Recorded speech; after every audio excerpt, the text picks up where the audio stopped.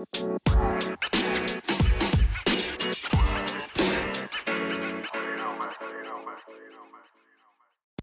to all our listeners. Welcome to VPod, brought to you by the Business Cluster of IIM Visakhapatnam. We welcome you to our first ever episode of Season 2 of Insider Stock. Today, we have with us a most esteemed guest, Ms. Reena Evans, who is currently leading Swiggy as the Director of Operations. She handles central operations and strategy of Swiggy's restaurant vertical and hyperlocal stores, along with improvement in partner experience. She is an expert in the domain of operations and supply chain with over 17 years of experience leading global organizations in e-commerce sector. She has previously held leadership positions and steered growth for organizations like Alibaba Group, Flipkart, HSBC and many more. Welcome ma'am to IIM Visakhapatnam. Thank you. We are privileged to have you here on VPod. My pleasure too. Thank you so much. It is going to be an exhilarating conversation with you moving ahead. So ma'am, to begin with, we would love if you could take us through your professional experience and journey, and basically being from a non-engineering background, how did you get into this operations domain? Because there is a preconceived notion that specifically people from engineering background prefer this as a career option. I think that's one of the perception people have that, to have to be in operations, you need to have certain background. Yes, there are days right now, the era that we are in, that we look backward in terms of education, which stream that you have come from. I think I have bypassed that. I'm very lucky, I feel, because the time that when we started, the whole e-commerce emerged, right? So that's the time that we started our journey. So being with Flipkart, that's how my e-commerce journey started. I think it's exactly like 12 years back. When we started our journey, everybody is new. No one had an experience on anything, including people who have run the show. So that made us, kind of carve or, kind of take turns on how we want to shape our career. Coming from a non-operational background in HSBC, etc., moving into e-commerce and playing a role based on need of the hour. And then, kind of moving and shaping across what business needs and how you want to sustain within the roles with a larger portfolio. That has helped basically, come out of that thought process saying operation is very limited to with some set of designations only. So coming from, I was in Flipkart handling a catalog operations to start with. Then I expanded the profile understanding the business needs because catalog or content is a very UE model where it's a user experience driven. So to do the user experience, you need to know what users need and then plug it back into the business and then business work very closely with them. Over the years, the scale of digitalization has happened so much that everything has to work in a pace and, much faster, much larger. So that's when we started overcoming the limitations of doing things manually, having people driving it to more of an automation, how products play a role, how do you sit and design what products we want and, kind of make it happen in the pace that it has. So when 2011 or 10 when I was with Flipkart to the time that when I left Flipkart, there was a huge transition from a 2-bedroom house that I started working in Flipkart to 10-15 offices that we had of ours. So that transition, not just in terms of buildings, in terms of business, in terms of going from a retail space to a marketplace, in terms of getting lack of restaurants, lack of partners on board, understanding how to make ease of use of products for the partners to ensure we have a variety of listing. Then comes fraud, brand patents, etc. Similarly, when I went to Alibaba as a head of content and catalog for supply operations for 7 countries. So the role that I have played using my experience is to neutralize the fundamentals of how operations work across the 7 countries and top of it build the country-based principles of basically what the country needs, what kind of guidelines, what kind of catalog quality that they would need, because not every country has the similar listings that is required. Maybe burqas are more in Indonesia versus, they might not be very predominantly not required in Malaysia. So there are many things, some guidelines on what not to sell, what to sell. and similarly setting up cross-border items. Like it is very upcoming market at that point in time, like how a seller in China can sell across all these 7 countries, and how do we create this channel for them and scale it up. So that's been a different experience.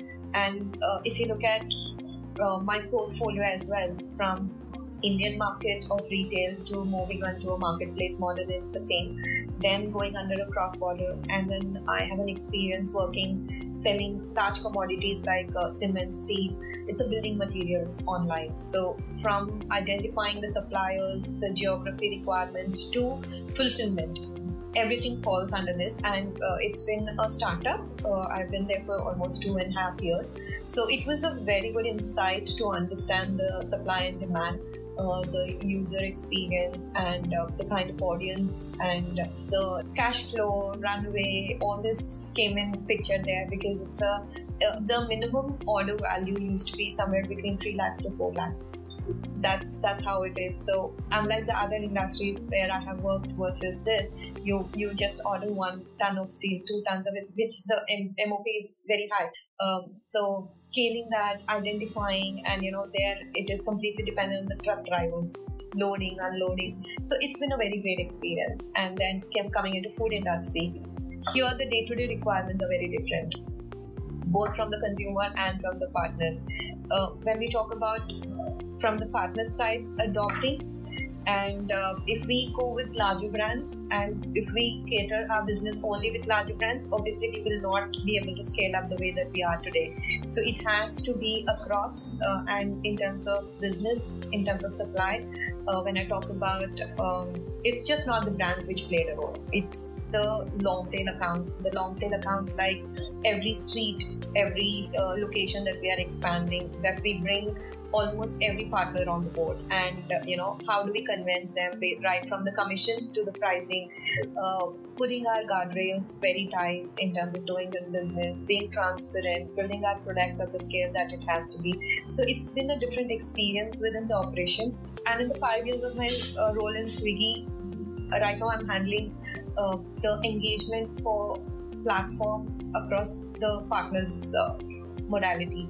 So here we understand what partners want, voice of partners, ease of doing business, and providing them a transparency to circle back to us when it is required, their account management and onboarding. So everything falls under this, including price guardrails, quality, catalog. So these are the different teams that I handle within the Swiggy platform.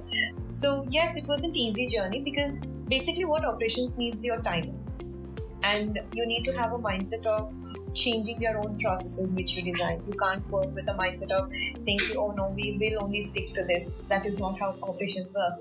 And it's like each layer that you move up in operations, it's more about how much you are giving to the business, right? So it's like there is that sometimes, I do get messages around night saying, there's something wrong with the menu, there's something wrong with the business happening with the partner. The responsibility and availability helped me, kind of understand the business needs, make myself available during that, play different roles over there in fixing the problems which are repetitive. So I think that's what scaled up my experience in operations. And basically, you said that you have worked across different geographies. Scaling up the operation was a point. And if we observe this e-commerce market from a global point of view, from broader perspective, it is like one of the most fiercely competitive markets. Yes. So what according to you is a distinguishing characteristic that the organization should be having to succeed in this market? I think one thing which has to be distinguished in operations is you need to know your audience requirement. Like when I'm talking about, again, I'll talk precisely about food market right now. Here, how Swiggy has made themselves distinguished is you need to be successful in understanding what a consumer needs and also what a partner needs. So sometimes a consumer might need everything, but if you are not able to fulfill that, that also not gives you the right set of business values or the model that you're running. So understanding these two and plugging it and successfully running it consistently with, voice of partner, voice of consumer, putting it into your business needs and then running it and stepping back when at the right time is also required. So we might want to scale up in various things. We might want to do a lot of things. Is it in alignment with the end goal or the value that the company has already set up? Distinguishing, when you ask about, like, say, today Swiggy is into stores.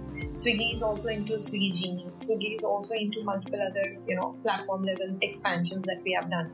But at the same time, there are certain expansions we have to step back and say, okay, this is not in alignment with what we are doing. Okay, as an initiative, we did start. So those things, I think, as a platform, we did it at the right time. And we stepped back also at the right time. So that is very important. In terms of running, we need to be very clear what we are giving our end users. Right. And you mentioned about the expansion, right? Swiggy came into Swiggy Genie. Also, there is one more product channel which Swiggy is operating now, that is Instamart.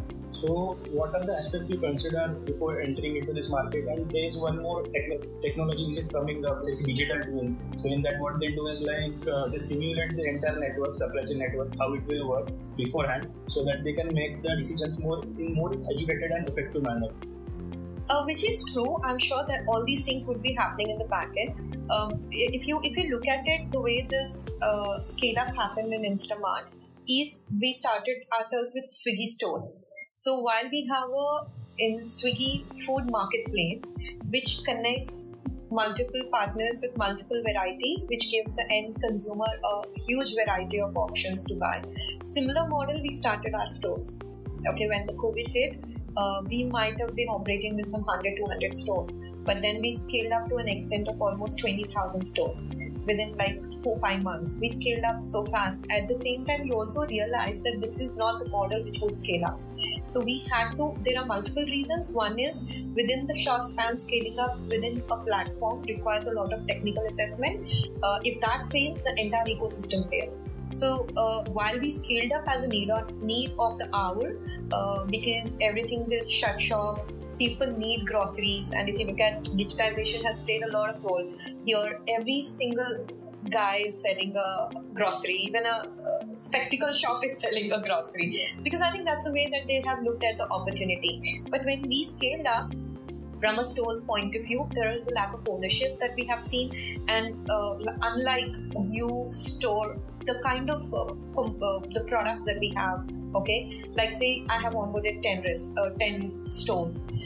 As a end consumer, if I have to come and buy from Swiggy stores, I come with two different mindsets. One, I know what I want to buy, and I just want to go search. I know this is available in that store, and I buy it. But that is not the behavior when it happens to grocery buying. Grocery buying is like, should be a one shop where everything is available.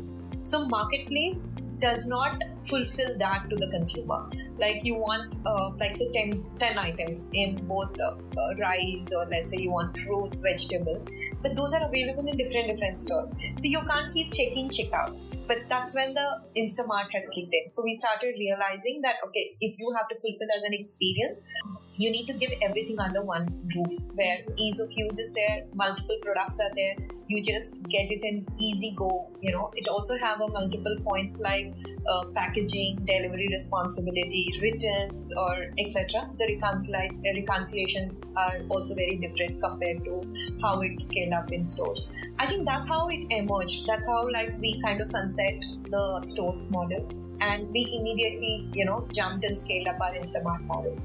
Yeah, you mentioned about packaging and various other activities which are a part of operations. So in this, stakeholder management is one of the most crucial aspects, and for proper coordination and synchronization across the supply chain. So what initiatives or how Swiggy effectively manages such stakeholders, which can be restaurants, banks, or many more? So we have to work with two different stakeholders. One is the internal stakeholders to design the entire processes as to what our end vision is and how we want to put certain limitations to what we want to really deliver. Other stakeholder is the external stakeholders. When it comes to external stakeholders, it comes the restaurant partners, store partners, and the governments as well, because we need to be in alignment with the government policies, rules, and regulations that we do. So in distinguishing these two, if you look at it, when a business idea comes in, how do we want to execute? yes, we do that TAM analysis, we do what we want to do, what's the cost of this running this show, and what different factors plays a role. So when we talk about Instamart, it's just not storing the goods, right? How effectively we store, how do we reduce wastage? If wastage happens, how do we kind of make something out of it, or what is the disposal ratio that we can save within this whole model? Then comes this packaging. What kind of packaging? So we started with giving bags and then tags to eco bags, because plastic is banned, to now paper bags, right? It also evolved over the time, and this happened, if you look at it, one is based on innovation, one is based on the government regulation. So you ban plastic, so we'd have no other go just to jump in. But in food marketplace, if you look at it has the same model as well. Plastic is banned, so it doesn't mean that you get every food in foil, right? Plastic bags are banned, but plastic boxes are not banned. But most of the restaurants have adopted going eco-friendly boxes. Consumers' behavior has changed. They wanted to reduce the kind of plastic consumption. There are set of category of consumers who buy from a certain restaurant because they are eco-friendly, or they are vegan, or they are organic things. So we are kind of managing with multiple stakeholders here in understanding the business needs, and also it has to be in alignment with the cost end of the day, in how we are kind of plugging and playing this entire model that we wanted to scale up. Right. And we discussed about Instamart right now. So Zomato also recently acquired Blinkit. So what these companies try to do is, initially what they do is they tend to burn a lot of cash initially to grab the customers, to grab the large market share. So what are your views on this, considering that this has a risk is also there, right, with this strategy? So I think working in this sector, I would say innovation is one thing where Swiggy started. Since the time they have started, I think Zomato is already scaled up, and Zomato is there in Indian and international market. But working and grabbing a market share neck to neck in a very short span, that has told the market also that you need a competitor. When you have a competitor, that's when the innovation comes. So when we talk about innovation, right, there are multiple things. Let's pick up an example of 10 minutes delivery, 5 minutes delivery. Are these innovations leading or setting the right expectation, or are these innovations leading and setting the right business goals? Both plays a role. I don't think as an end user I'm expecting something to come in 10 minutes, because I took minimum 1 hour to decide what I wanted. Yeah. Right? So we are setting an expectation to the consumer and failing it by burning it more, and there is no sustainability. So let's say Blinkit is there, or let's say Grofers was there, multiple other business models which came in, but they couldn't scale up, because 10 minutes you might need 20 riders than a 10 riders model. But is the cash flow or the burning that you're doing is in alignment with the money that you're making as well, right? So, and it wasn't a scalable model. But if you look at from how we took a stand on what we want to make and how we want to do, we never committed a 10 minutes delivery. We have understood that, okay, it might minimum time guaranteed, it's not even 2-3 hours. Okay, 30 minutes is a very decent time if somebody places an order. But if you look at it, in an average, we deliver anywhere between 10 to 15 minutes. There are orders which we deliver. So how we can fulfill it faster, how we can scale up the business model instead of opening in every 100 meters a store, we call a dark store, and then put the items there. How are we working in a very sustainable model and yet fulfill the requirements, right? So that has differentiated in terms of this acquisitions. We didn't get that opportunity to acquire like Blinkit or etc., but I think we got an opportunity to scale up Instamart. Yeah. Right? The way that we have scaled up, we have never run any, bizarre discounts. Very frankly, we never ran a bizarre discounts. It's very under the control, no extreme buy one get one, 5 minutes delivery kind of a thing. And even the promotions and all are very strategically placed. Either we seed it with the brands do it, sending the promotions. The customization of the categories are very taken care of. What kind of brands to be given in which areas. Let's say if you are opening an Instamart in a remote area, who would buy it? Who are your audience?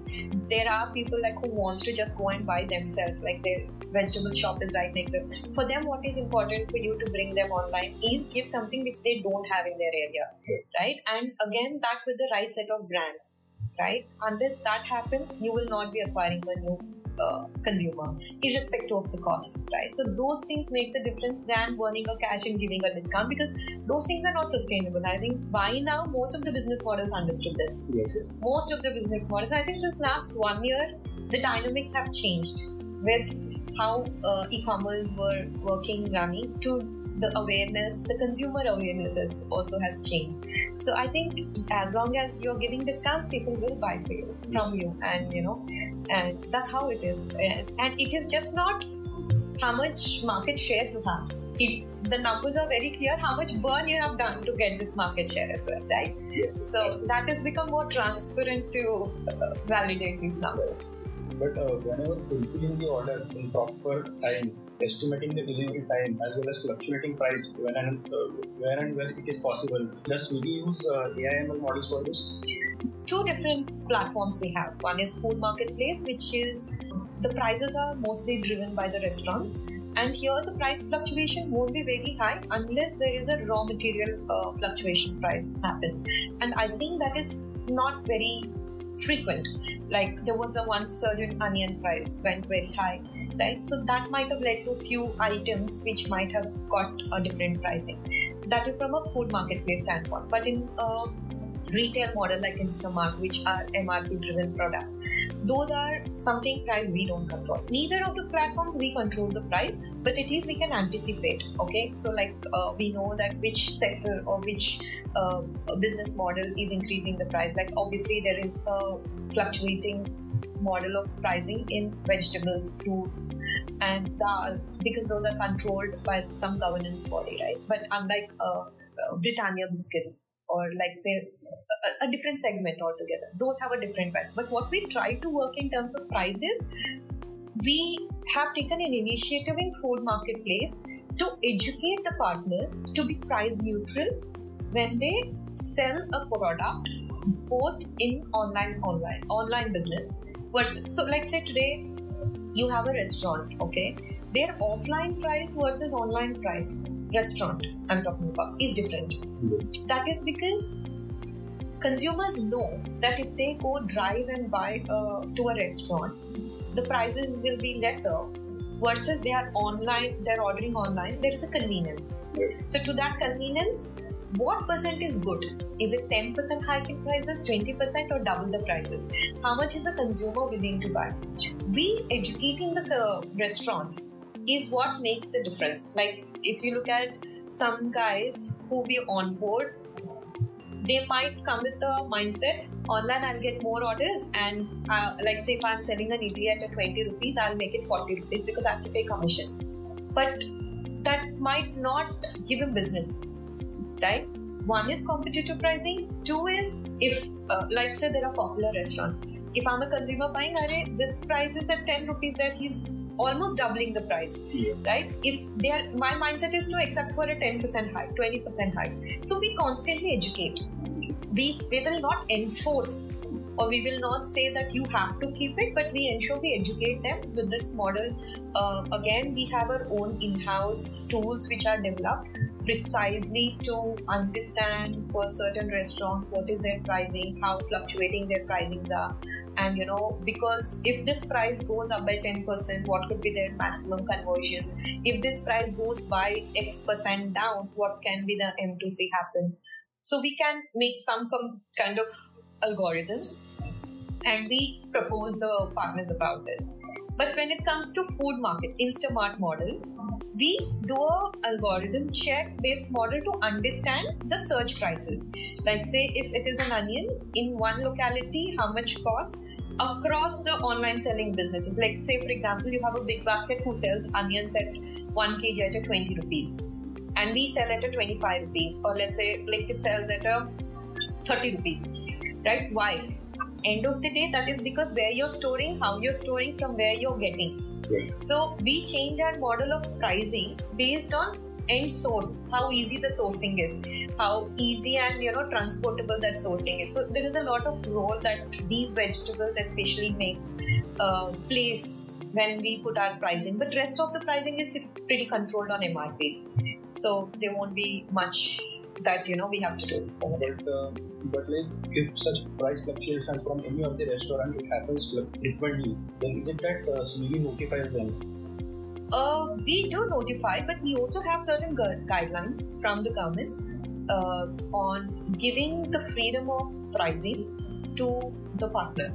But at the same time, we also have a consumer guideline says protect the consumer costing as well. So it is a conflicting or contradicting statements, but yes, we do notify them on the surge of price. The kind of they know what they're doing. You don't have to specifically notify. All we have to notify them is how it impacts their business. Right? Like say you're a restaurant owner, you know that you changed your price. Yeah. You know that you changed your price, doubled or tripled the price, or you reduced it. Me notifying would not make any difference. What makes a difference is you reducing gave you how much business versus you increasing can impact what percentage of your business. That would make a difference. So those are the things that we drive in educating. Because from consumer perspective, what it seems like they don't know about that much about restaurant, but they are using Swiggy as a platform. Right. They are like one day they are seeing particular price, then next day the is more. Then it has a different thought processing right. from a consumer point of view. And also pricing plays a role in multiple aspects. One is the base price of the item, then you get your delivery distance, then you get your packaging, and then you have your long distance. So we also have an offer on long distance, right? Like say you want to sit here and order something from Jagdamba, right? It is 30 kilometers, 15 kilometers. So within restaurants that we have on platform, we have identified few restaurants which have a potential. Like Alpha Biryani is very famous, Delicacies is very famous, let's say in Vizag. People who are sitting here wants to have Delicacies, and Delicacies is ready to serve beyond the 3 kilometers, 4 kilometers radius. So we have a long distance of 15 kilometers animal. So when you're checking in Zomato, let's say they have no long distance, but they have 10 rupees delivery fee. But in a long distance, obviously you're traveling 15 kilometers. So the price factor is different. And then comes the promotional. Promotional is a company driven or a restaurant driven. There might be Z exclusive, Zomato exclusive, Swiggy exclusive, where they want to give different, promotions to the consumer. So you have 20% discount here and 30%. Then you can't compare and say that prices are high, right? You have multiple factors. Is the base price the same? If base price is the same and on top of it, if there is anything additional, we also have a control on that. Like say, for example, a packaging. We also have a complete control on the packaging price. We say that, okay, if your cart value is this, you have to restrict your packaging at X cost. If your item value is 100 rupees, you can't have a 50 rupees packaging cost.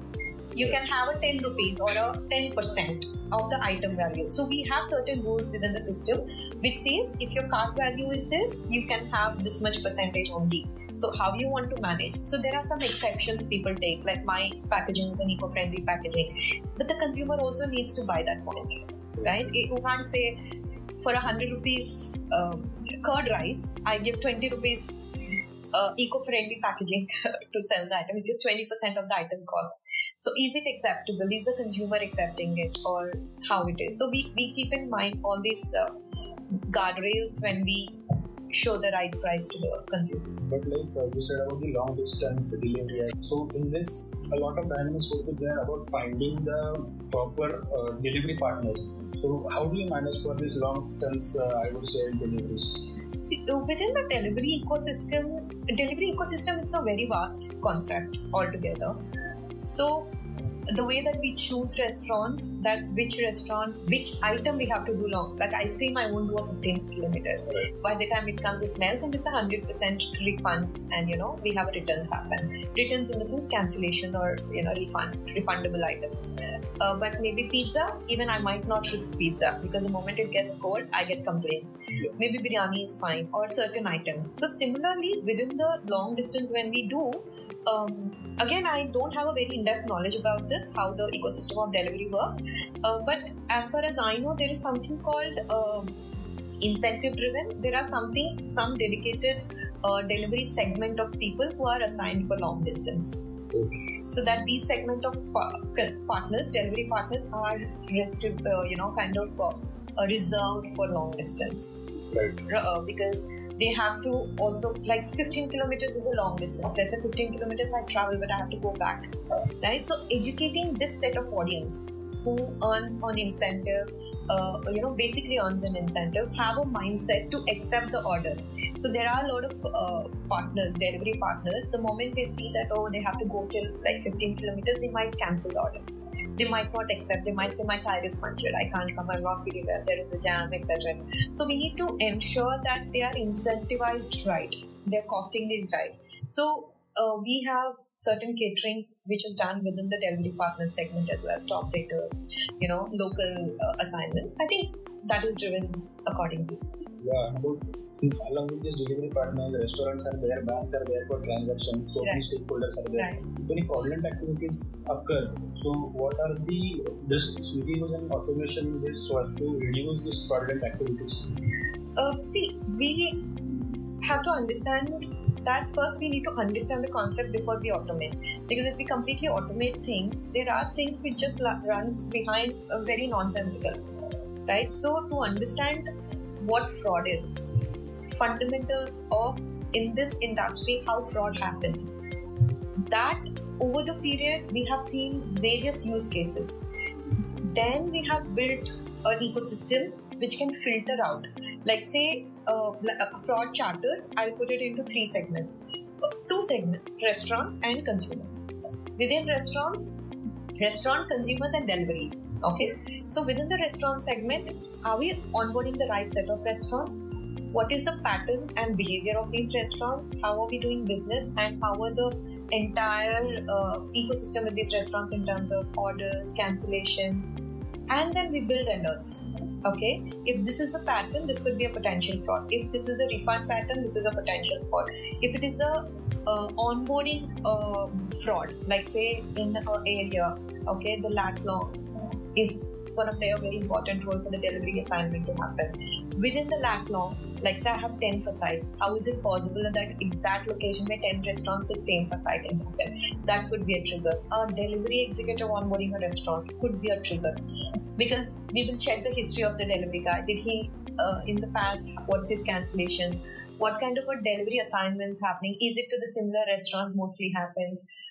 Is there any alerts on the fraud, like consumers complaining that he taken cash from us, etc. happen? So that is onboarding fraud that we look at it. Then coming to consumer fraud. Consumer fraud is people ordering food and not giving the right justification for what they have asked for refunds, complaining that we haven't received. So we are building a mechanism over here to have an instant connect. Though we say instant gratification, we give instant refunds to consumer even till date, we still are working in making it a better process and transparent process between the partners and the consumers to build this ecosystem more transparent for both of them. Okay, you have a complaint, you send this, are you agreeing for this? And the restaurant also submits CCTV footage. They also have the mechanism to instantly dispute the item, dispute the refund, and kind of work back on that. And third is delivery partner. So put together 1 and 2 also falls under delivery. His delivery partner himself is a consumer, right? He might have ordered his own order. Is the consumer working with a delivery partner to do this fraud? Is a restaurant working with a delivery partner to do its fraud? So the entire patterns of what kind of orders within the number of orders that he has delivered, what percentage are returns, what percentage are cancellations, refunds, etc. So all this put together works. And yes, there are systems done. There might not be systems very much available in the market, because these all are very much business driven, industry specific requirements, right? So we either build it in-house to get these alerts. We have a wonderful data science team, or we work with SaaS model or different companies to scale this up as a requirement. And in one of our previous discussion, we had mention of COVID-19. So if such disruption occurs, how do Swiggy as such any of the e-commerce company anticipate it, and what all initiatives do they take so that their supply chain remains resilient as possible? I think COVID has been a very great learning, not just for this industry, across the industry. With the restaurant shut shopping and restrictions by the government in terms of the food delivery, the crowd, etc. Yes, this has led us expand to understand. Like I'll give you an example. During this COVID time, a lot of small businesses have closed, and when there is no cash flow, it is difficult for the restaurants to do that business. So we have kind of tied up with NBCs and kind of given them loans. Swiggy from their pockets scattered certain amount and kind of given loans to do the circulation of the business, and then supplying the raw materials. We did supplying raw materials as a category, which is called value-add services to the restaurant partners, packaging, etc. So these all steps that we have taken, which helped for us to kind of. I think food industry is one thing which didn't take much hit.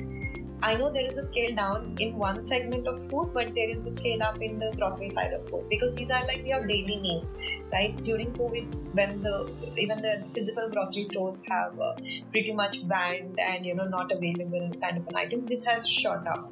But yes, to neutralize this, there are a lot of initiatives in this value-add services that we have taken to help scale up this business model as well.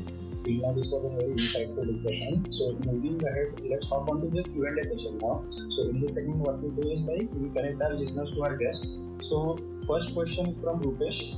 So he says that he asks that how do you stay on top of the industry trend and anticipate future challenges to ensure that the operations of Swiggy remains competitive?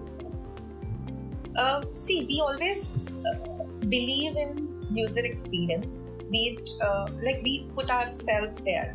If you are a user, so there are a lot of times which happens like I open the app and I find something, and that gives me certain idea. If I as a user want some ease of use, how do we develop it faster? So yesterday there is a feature that we released called one of the pain points is you place an order, payment fails, and then you keep trying, but then your food is not ready because your food has to be. So as a voice of consumer, what we heard is consumers saying ki, take my order, I'm anyways making the payment, right? Get the food, I will make the payment. So we developed a feature like if the order gets failed because of payment failing in the UPI or something, you put a wrong PIN, order gets assigned and then you can make the payment. While this feature got released and we got X conversions increase, okay? There is one person message saying, have you sent the right communication to the consumer that we released this feature? And this feature tells, how is the UI of this feature? You are using it. Does that notification tells that your order is placed, don't worry. Right? So it goes to that extent. We've developed a feature which says that, okay, payment failed, but order is placed. But the sentiment is not been addressed. The sentiment is, fundamentally, if you look at it, payment successful is one line which makes us feel that order is placed. But the sentiment is notify the consumer the way that you notify payment successful, even if it is failed. Notify saying order placed, please make the payment. So the UI interaction for that sentiment. So to that level we think about. We putting ourselves in the consumer shoe and understand what would be the best way to develop. I think that's what makes us differ till date, at least with the working culture that I have seen. The second question is from Sanjay. He asks, in 2020, Zomato acquired Uber Eats, hence its share in the South India has considerably increased. And now it has also acquired Blinkit. So what are your views on such acquisitions in e-commerce industries? Which is good, but we need to know Uber Eats closed, right? It's not how many companies you're acquiring. How is it equally sharing a vision of your end goal, right? Like say, Swiggy's goal is to give convenience for the consumers. To give this convenience, what acquisition? I can't go and acquire a Reliance. and say, I'm giving you a convenience, right? Is it in goal with what we are doing? That's what plays a very different role here. So we also did acquisitions, like say Super Daily, we did an acquisition because those category, okay, the learnings from that category, from where we are to where they are, probably it will take us X time to reach there. So this acquisition played a role for us to understand and scale it up and move it in a different way. So we have also done acquisition on private brands, like Swiggy Homely is a private brand that we have. So we understood that, you know, there are meals, wholesome meals that consumers love to eat in terms of combos with the right pricing, but you still get. So there are many brands that we have taken and we did our own experiments in how to customize them into combos, what kind of a pricing we have to put on this, and etc. So we ourselves have some 5-6 private brands in food category. Which is doing a great business. We also acquired and invested in, let's say, technology. So Swiggy's business also comes from restaurants who are using POS systems. The behavior of these POS systems, because if everybody starts doing business with us without using our app and using a middleware app, right, then probably we will never learn, right? So we have a kind of invested in one of the POS systems, so that, you know, we have a control if this market completely goes upside down in terms of higher share going into the POS model. So at least to learn the behavior and keep it on. So there are a lot of technology investments we did. Like we have a lot of communication which goes to the partners. So we have kind of invested and to scale up. So investment just doesn't mean acquisition. You putting your trust and money into a place to scale them up as well, so that, you know, you are safe in the model that you are working in the end. So yes, acquisitions did happen, investments did happen, but which is very relevant to what we are doing. Yeah, this was very insightful, because what happens is many people have such questions about the dynamics of acquisitions in this e-commerce industry.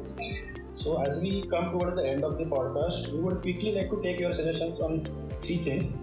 One is like the best book you want our listeners to read, you suggest our listeners to read. See, the kind of books I read is very, depend on my mood. And Neville is one guy I follow in terms of books to keep the mind in control and, you know, how to achieve the goals, feeling them that, you know, you really can do it. I think his books are the ones which I read the most.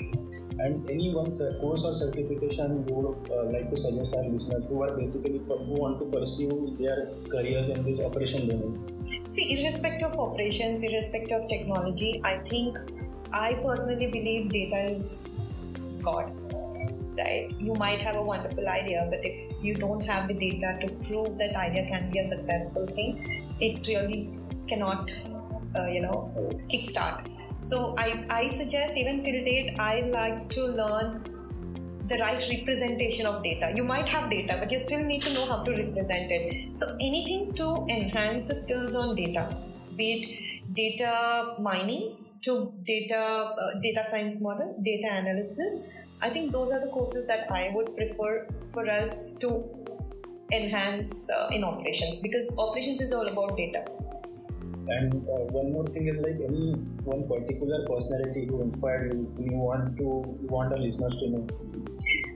Personality, I like Priyanka Chopra, not just for being an actor, not as an actor I would say, but I like people with multi-skills, multitasking. She's an actor, she's at UNICEF doing the social work, she's an entrepreneur, she's like a global icon, right? And one thing I really admire in that personality is the confidence, right? So there are so many short videos that I have seen her where she always carries that high confidence, like, you know, she talks about how to break the glass ceiling. She talks about like put yourself, keep failing, move forward. And I think those are the things which really inspires me. And if I just have to connect with the recent generation of people, but she is the one I look forward to. With this, I would like to conclude our today's podcast with a thank you, ma'am. Thank you, ma'am, for enlightening our listeners with your profound experience and expertise. We really hope to interact with you again in the future. Thank you so much. Thank you so much. on this note, I would like to conclude this first episode of our season 2 of Insider Stock.